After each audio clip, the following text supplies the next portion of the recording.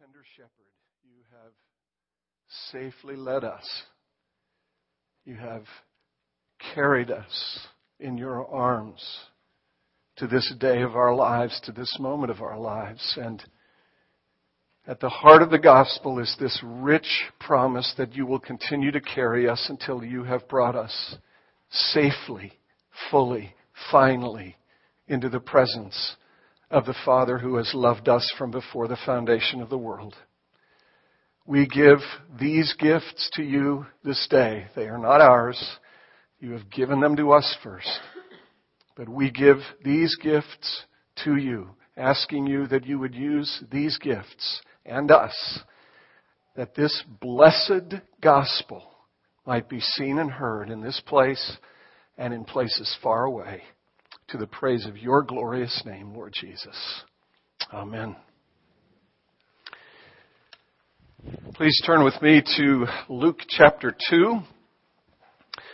We are still in the Christmas season. That's why these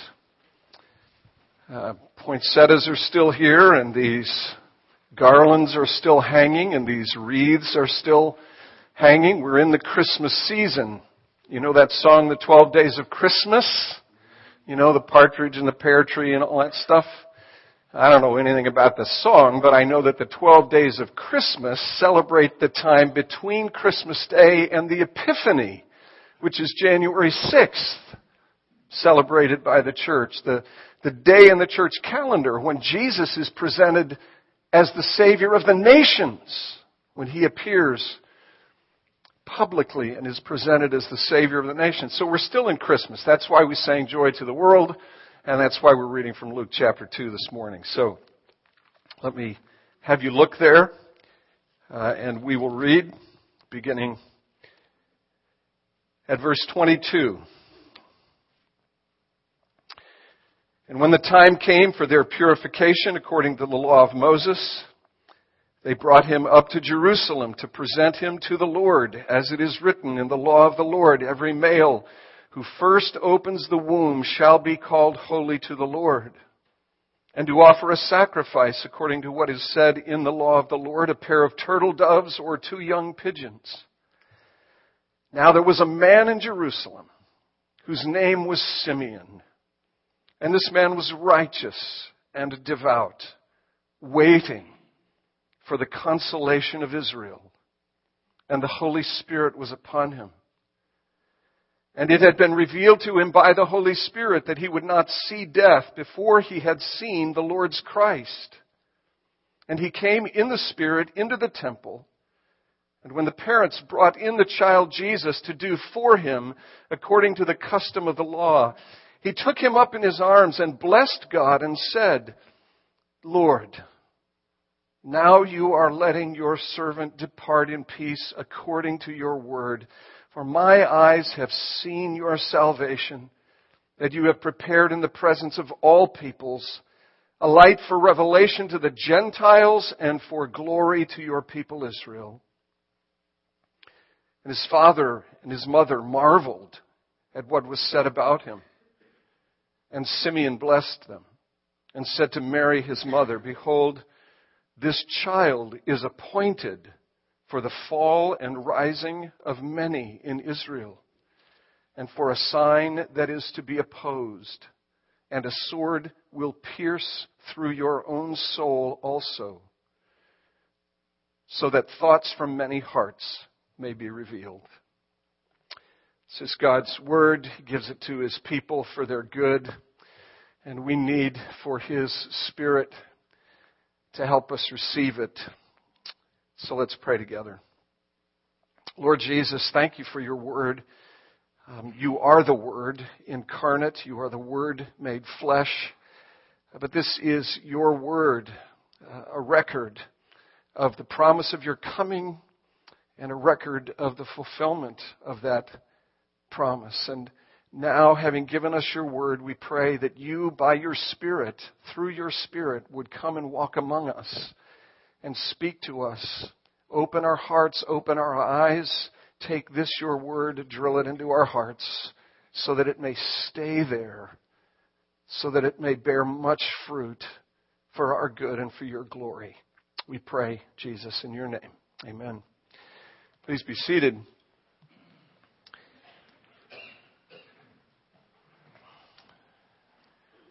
Ireland is a land of poets. Ireland. Ireland.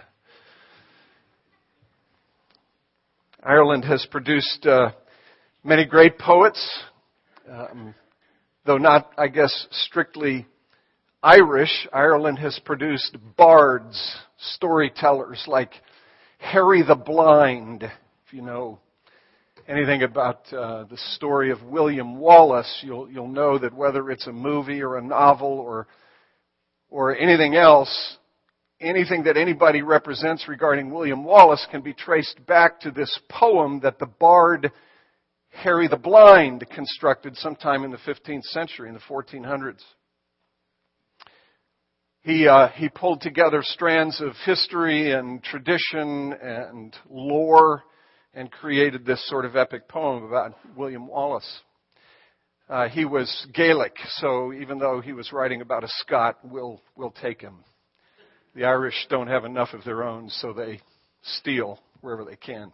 But Ireland has produced great poets. You probably know the names of some of them. I had to check Wikipedia to be sure that I was right about who some of them are. But you all, who many of you know more about these things than I do, know that Ireland has produced great poets. One of them is probably not Paul David Hewson. I doubt that Paul David Hewson's poetry is going to be recited in 100 years or 150 years or 200 or 300 years. Paul David Hewson, a.k.a. Bono, lead singer, songwriter for the mega popular Irish band U2, probably isn't going to be quoted along with James Joyce and Yeats and Samuel Beckett and the other great Irish poets. But he happens to be a favorite poet of mine. So he gets quoted here. And while he may not be a great poet, he sure captured and expressed what we all feel. What we all know and we all feel. I've climbed highest mountains. I've run through the fields only to be with you, only to be with you. But I still haven't found what I'm looking for. I believe in the kingdom come, when all the colors will bleed into one. But yes, I'm still running. You broke the bonds. You loosed the chains. You carried the cross of my shame, of my shame. And you know I believe it. But I still haven't found what I'm looking for. When this song was released in the late 80s, I remember it was from an album called The Joshua Tree, and it's still a favorite album of mine. And I remember reading critical reviews, meaning reviews that were critical of the song. And they were written by evangelical types, Bible-believing types like us, because the band U2, in its early days especially, but continuously across the whole of its career, has been regarded, not self-promoted, but has been regarded by people who know the band as a group of musicians who really have embraced, at some level, the gospel of Jesus Christ. It may come as a surprise to you. I can give you some passages, some quotes from Bono that will stun you. It'll sound like stuff right out of C.S. Lewis. And when this song appeared, there were people writing criticizing the lyric and criticizing this song. And the gist of it was this: gosh, these guys are supposed to be Christians. They're supposed to be people who have believed in Jesus. They write songs with biblical texts. They write lyrics that reflect biblical themes. What is this? What does this mean? Yes, I'm still running. I still haven't found what I'm looking for. And I remember thinking when I was reading those reviews of that song, gosh, maybe something's wrong with me. Because I know Jesus. And I've embraced the gospel. And I still haven't found what I'm looking for. You get what I mean? You get what I mean?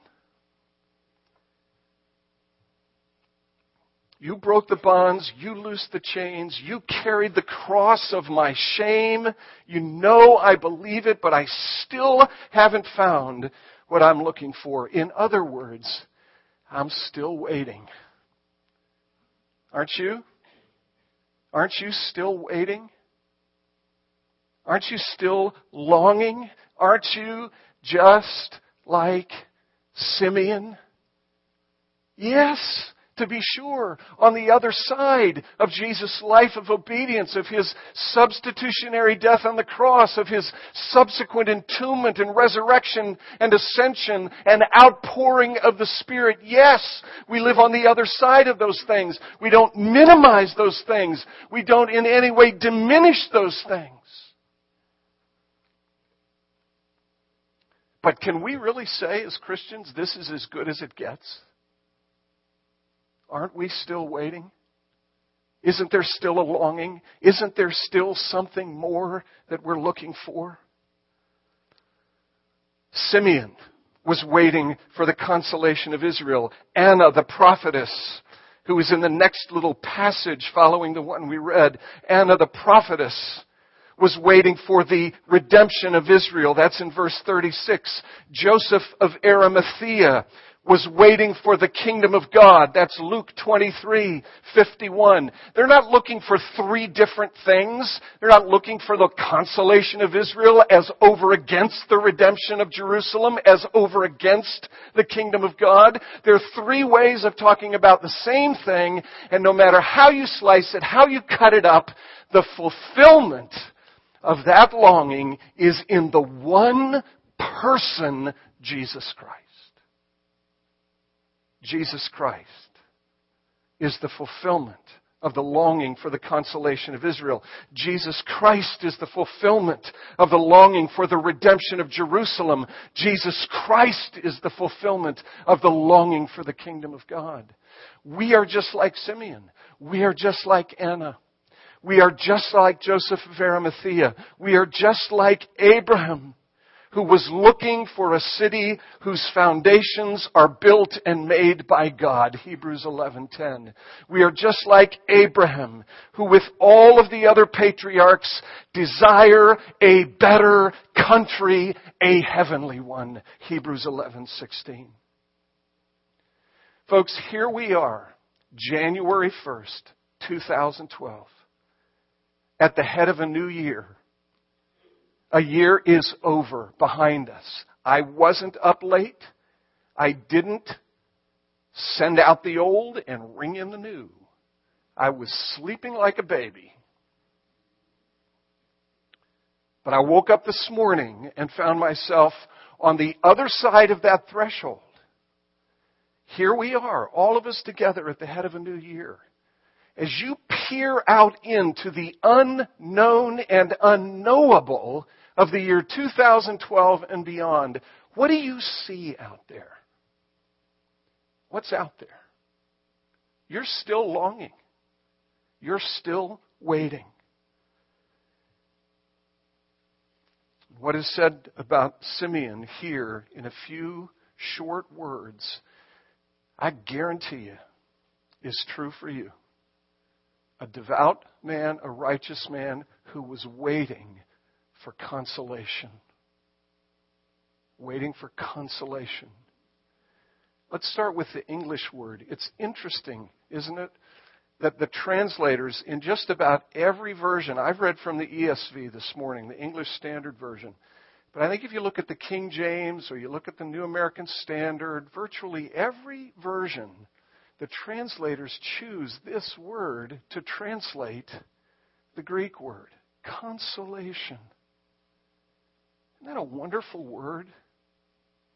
Consolation. Comes from a couple of Latin words. It means to give comfort, to bring comfort. It's related to the word console. I talked to a neighbor just yesterday. I was cutting my grass, and my neighbor walked by and actually kind of stopped me. And he had talked to Barb just a couple of days before. And Barb learned a couple of days before, I learned yesterday, that the Wednesday before Christmas, he had a benign tumor removed from the base of his brain in his skull. They had to do the Roto-Rooter trick. They had to go up through his nose and into his sinuses and extract this thing.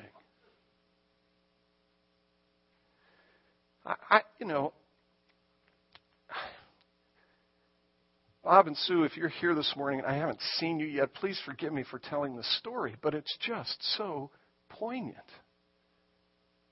We haven't talked a whole lot through the years. We've gone out for pizza a couple of times, but when he told me this and described this thing, I said, man, I wish I had known. I wish I had known. Why? Because I would have loved to have gone to the hospital and been able to pray with him and be able to offer what? Some consolation, some comfort, some encouragement, even some exhortation. Consolation. Isn't it a wonderful word? Here is Simeon. We know nothing about this man. He's one of these characters who appears from nowhere and vanishes as soon as he speaks. We don't know if he's young. We don't know if he's old. We don't know if he limps. We don't know if he's tall. We don't know if he's fat. We know nothing about him. I can't wait to meet him in the new heaven and the new earth, when he and I together enjoy the thing for which he expresses longing here and for which I long. Consolation. He's waiting for the consolation of Israel. Where is it in your heart? The grief, the pain, the uncertainty, the sadness. See? You're still waiting. You want it gone. You want it done. You're still waiting. Consolation. It's a wonderful word. That's the English word. But what word does it translate? That's maybe and really the more important thing. It's interesting that the translators use that word, but they use that word to translate a Greek word. Comes from two words. Let me just say this quickly. Somebody said to me, this is several months ago, somebody said after one of my sermons, I feel really smart when I leave your sermons. I don't tell you these things because I want you to think I'm smart, and I don't tell you these things so that you can go impress your friends with your own smartness. I tell you these things because they give us insight into what it is the Scriptures are saying to us. And the word that is in the original text, for which consolation is the translation, comes from two Greek words, parakaleo. Para, a little preposition that means to be called in or to come alongside. And the verb kaleo, which means to call. A paraklesis, a paraclete, from which comes from the same word. A paraclete is someone who is called alongside. And the word has all kinds of meanings. It appears in one form or another. It appears over 130 times in the New Testament. Paraklesis, parakletos, paraclete. What does it mean? The range of meanings is marvelous. It's used in classical Greek to describe an assistant who comes alongside a person in a court of law and who pleads that person's case in the court of law. That's a paraclete. Legal setting. Some kind of prosecution thing going on. Some kind of issue that needs to be resolved. And the paraclete is an assistant who comes in, who is called alongside, called in to plead the case of the one who has summoned the paraclete. It means to exhort. It means to encourage. It means to comfort. It means to console. If you read, if you just mess around in the New Testament, you get a good concordance and you read the passages that employ this word, wherever it shows up, and it shows up a lot, there'll always be this diversity of meaning that's in view. It's like Joseph's coat of many colors. It's like a rainbow. You look at all of the different meanings, and you begin to get some handles on what this term really means. What is Simeon waiting for? What's he looking for? He's waiting for the comforter of Israel. He's waiting for the consoler of Israel. He's waiting for the helper of Israel. He's waiting for the exhorter of Israel. He's waiting for the advocate of Israel. All of those things are bound up in the idea of paraklesis, a paraclete. And where does Simeon find that helper, that consoler, that comforter, that advocate, that exhorter? In this days-old infant. Again, how can you get your brain around these things? That an utterly helpless, dependent, completely needy, days-old infant is the advocate of Israel, the exhorter of Israel, the helper of Israel, the consoler of Israel, the comforter of Israel. But that is what he is. And Simeon, having held this little baby in his hands, says basically this. He writes a song, he sings a song, and he says, I can die now. I can die now. Because what was promised has come. God is serious.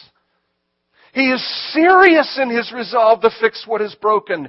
He is serious in His resolve to bind up the brokenhearted, to release the captives, to set free the prisoners. He is serious in His resolve to fix everything that is wrong and broken. All of the stuff we talked about last week. I can die now because my eyes have seen. My eyes have seen the consolation of Israel. Where does it show up in your Bibles? I've said it shows up 130 or 40 times in your New Testaments. It's also used in the Greek translation of the Old Testament in a whole bunch of places across the Old Testament prophets. Let me share just 3 passages where it's used. 1 John chapter 2.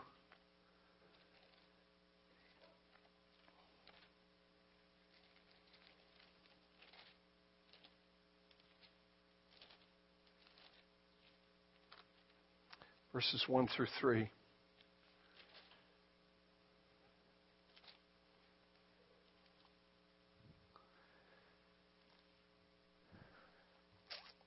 My little children, I'm writing these things to you so that you may not sin. And by the way, let's be clear about who is present in this room. Whether we've acknowledged it or not, whether we've acknowledged it as fully as we ought or not, let's be clear about who is in this room. There are sinners in this room, and I'm chief among them. John makes that very clear. Verse 9, the previous passage, verses 8 and 9. If we say we have no sin, we deceive ourselves and the truth is not in us. If we confess our sins, He is faithful. He is just. He will forgive our sins. He will cleanse us from every unrighteousness. If we say we've not sinned, we make Him a liar and His word is not in us. I'm writing these things, my children, so that you may not sin. But I know who you are. I know who we are. And when I come face to face with the reality of who and what I am, what do I have? Am I all on my own in this thing? Am I stuck with some sort of spiritual scrub brush, some sort of spiritual lye soap with which I try to scrub myself clean? Am I on my own in this thing, trying to raise myself up by my spiritual bootstraps? So that God is compelled by my effort to accept me? Listen to what John says. If anyone does sin, we have a paraclete with the Father, Jesus Christ the righteous. That's the word in the text. We have a paraclete. We have an advocate. We have one who comes alongside to help us. When your conscience, and you have active consciences, when your conscience screams at you, guilty, guilty, guilty, guilty, guilty, guilty, don't say no to your conscience. Don't silence your conscience. Say yes to your conscience and say to your conscience, there is one here who has been called alongside to help, and he is not guilty, and I have entrusted myself to him, and he pleads my case before the Father. When the devil of hell comes to you, in the middle of the night, early Sunday morning, when you have to get up and preach the next day, and the devil says you are an unworthy, foul-mouthed, black-hearted sinner, don't say no. Say, yes, devil, you are right. And I have an advocate, Jesus Christ, who lived a life that I have not lived, dying a death so that I might not die. And He is my friend at court. He is my advocate. And He pleads my case. That's the consolation of Israel. And if you're a Christian this morning, you have that consolation. And you don't minimize it. You are profoundly grateful for it. But it isn't the end of the story, is it? Because in your heart of hearts, you want more than an advocate who is with the Father. You want to be with the Father. You don't want an advocate in the presence of the Father. You want to be in the presence of the Father. John 14, verses 15 through 18. Jesus' promise. Listen to this passage. If you love me, you'll keep my commandments, and I will ask the Father, and He will give you another paraclete. But there in the ESV, it's not translated advocate, is it? It's translated helper or comforter. I don't know what you have. The versions will use all of those words. Helper, comforter. He will give you another helper. Paraclete, same word. And it's interesting, isn't it? The words that the translators use, I love the word comforter, because that too comes from a couple of Latin words that mean, when put together, with strength. There is no impotence. There is no powerlessness with this paraclete, with this one who is called alongside. This one comes and has strength. This helper. And read just a little bit farther and note the context, the connection in which this promise is made. I will ask the Father, He will give you another helper, another meaning one who is like the one He comes to replace. The Holy Spirit is the Spirit of Jesus Christ. He is not a free agent. He's not one who operates on His own by Himself. He is commissioned by the Father and the Son. He is the Spirit of the Father and the Son. He comes bringing their very presence to our lives. He comes replacing Jesus. He comes, this helper, to be with you forever, even the Spirit of truth, whom the world cannot receive. It doesn't see Him. It doesn't know Him. But you know Him, for He dwells with you right now, and He will be in you in the day when He comes. And here's the context. It's verse 18. I will not leave you as orphans. I will not leave you as orphans. I will not leave you alone. But I will give you a paraclete, one who is called alongside, who comes with strength to encourage, to exhort, to comfort you. That's what the disciples are wrestling with, isn't it? They're wrestling with the fear of being abandoned. They're wrestling with the fear of being left alone. And Jesus is saying, you will not be alone. But it's not enough, is it? It is a blessed and incredible thing to have an advocate. It is an incredible thing to have the assurance of the presence of the Father and the Son by the agency of the Holy Spirit walking with me, accompanying me, defending me, protecting me. There's a wonderful prayer in the Book of Common Prayer.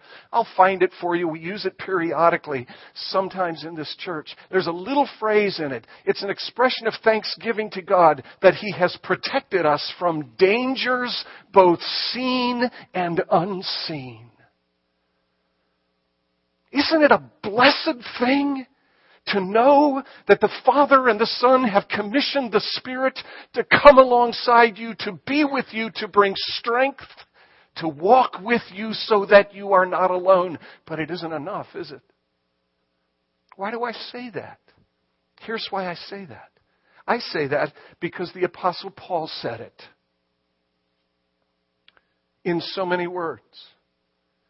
2 Corinthians 1:22. He has given us the Spirit as a down payment. He's given us the Spirit as a down payment. When you make a down payment, what are you doing? You're pledging something. You're depositing something in the expectation of receiving something greater because you've made the deposit, the down payment. He says the same thing in Ephesians 1. We have been sealed with the Holy Spirit. Oh, what a word that is. Sealed. The mark of the King is the Holy Spirit. You don't trifle with what belongs to the King. You don't mess with what belongs to the King.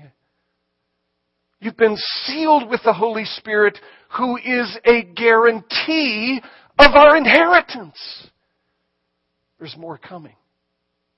There's more coming, isn't there? Am I grateful that I have an advocate? Absolutely. Am I grateful that I have a deposit, a guarantee? Absolutely. Is that all I want? Is that all I long for? Is that all I desire? No. I'm still waiting.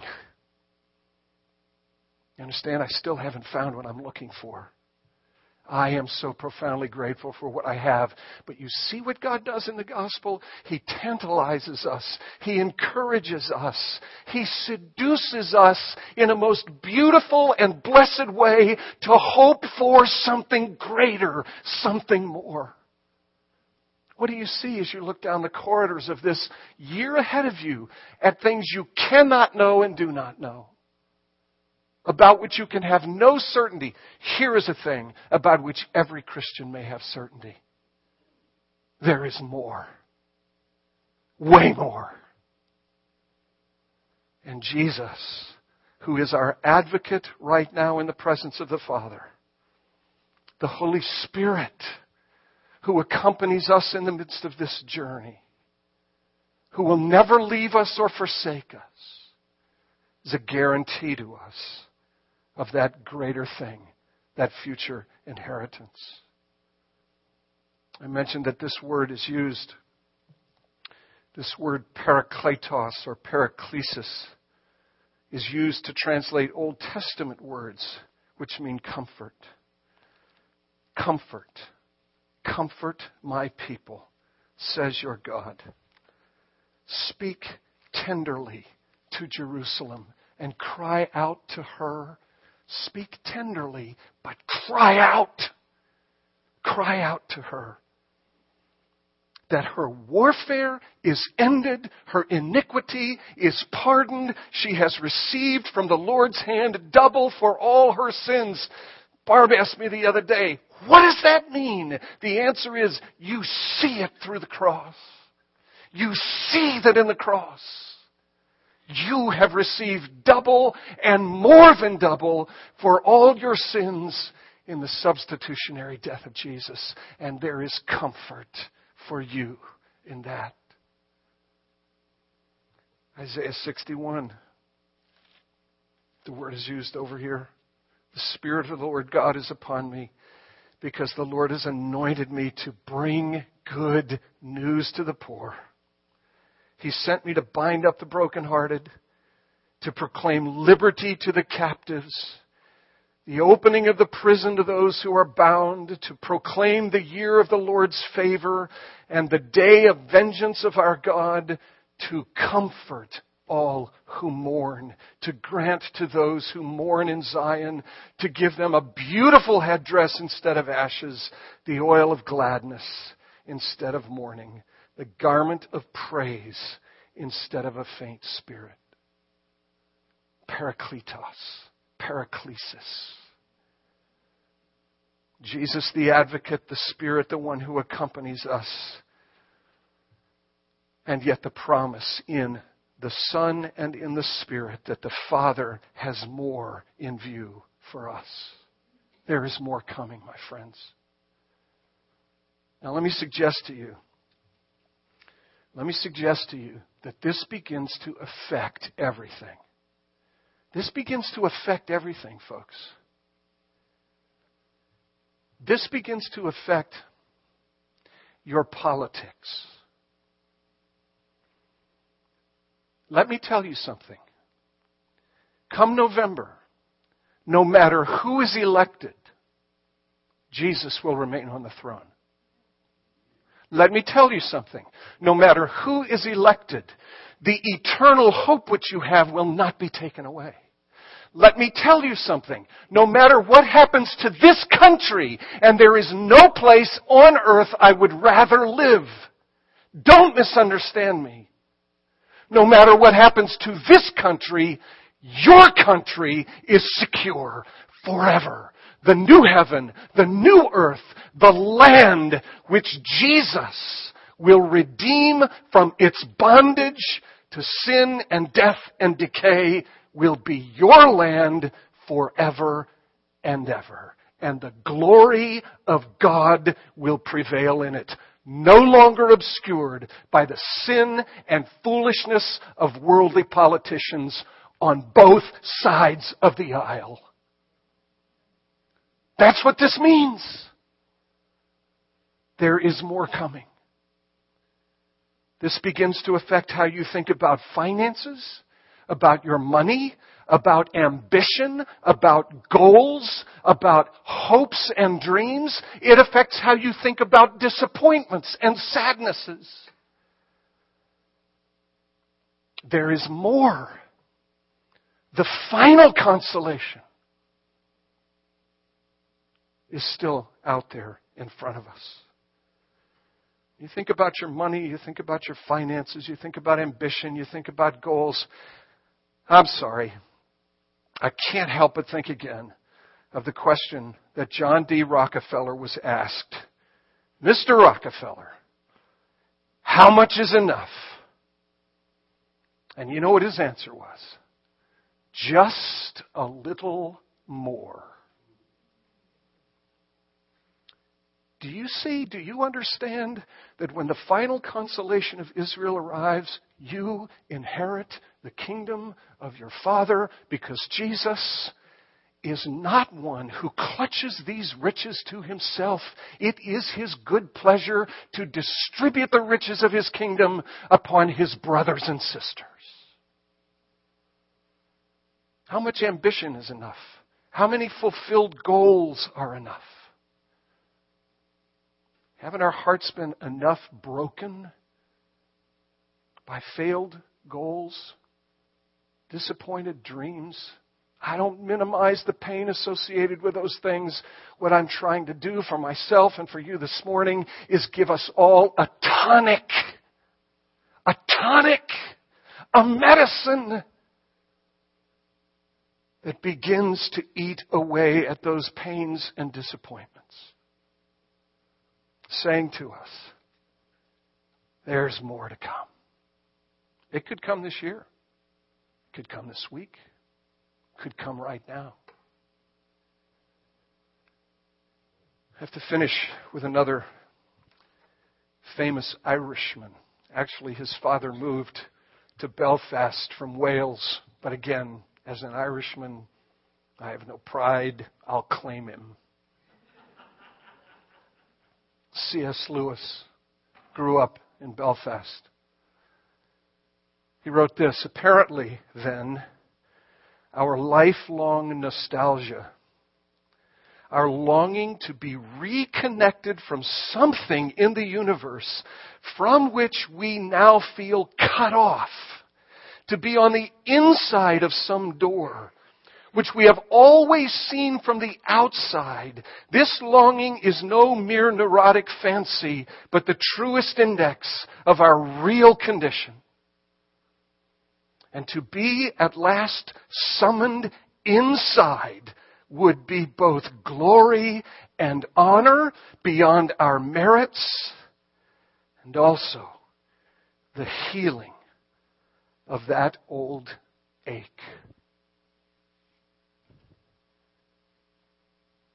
The door on which we have been knocking all our lives will open at last.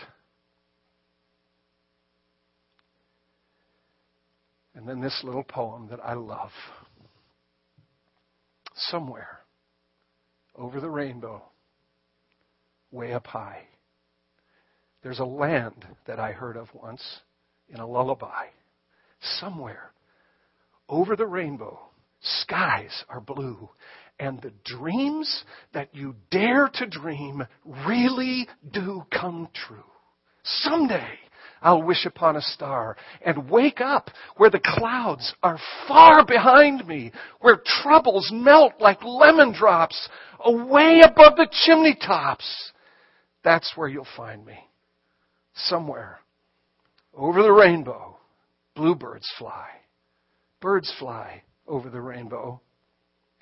Why then, oh why, can't I? There's a land that I heard of once in a lullaby. Only it wasn't the figment of somebody's poetic imagination.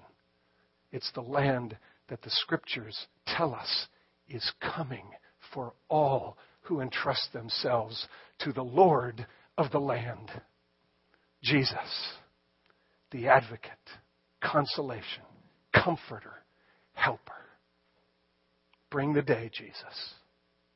Let's pray. Lord God, as we head into this year, would you steel our hearts in the way that you steeled the heart of Simeon? And may we each one be able to say, I can die today. I know it's coming. Mine eyes have seen the consolation of Israel. God, give each of us grace to be able to say and sing that. We ask in your name. Amen.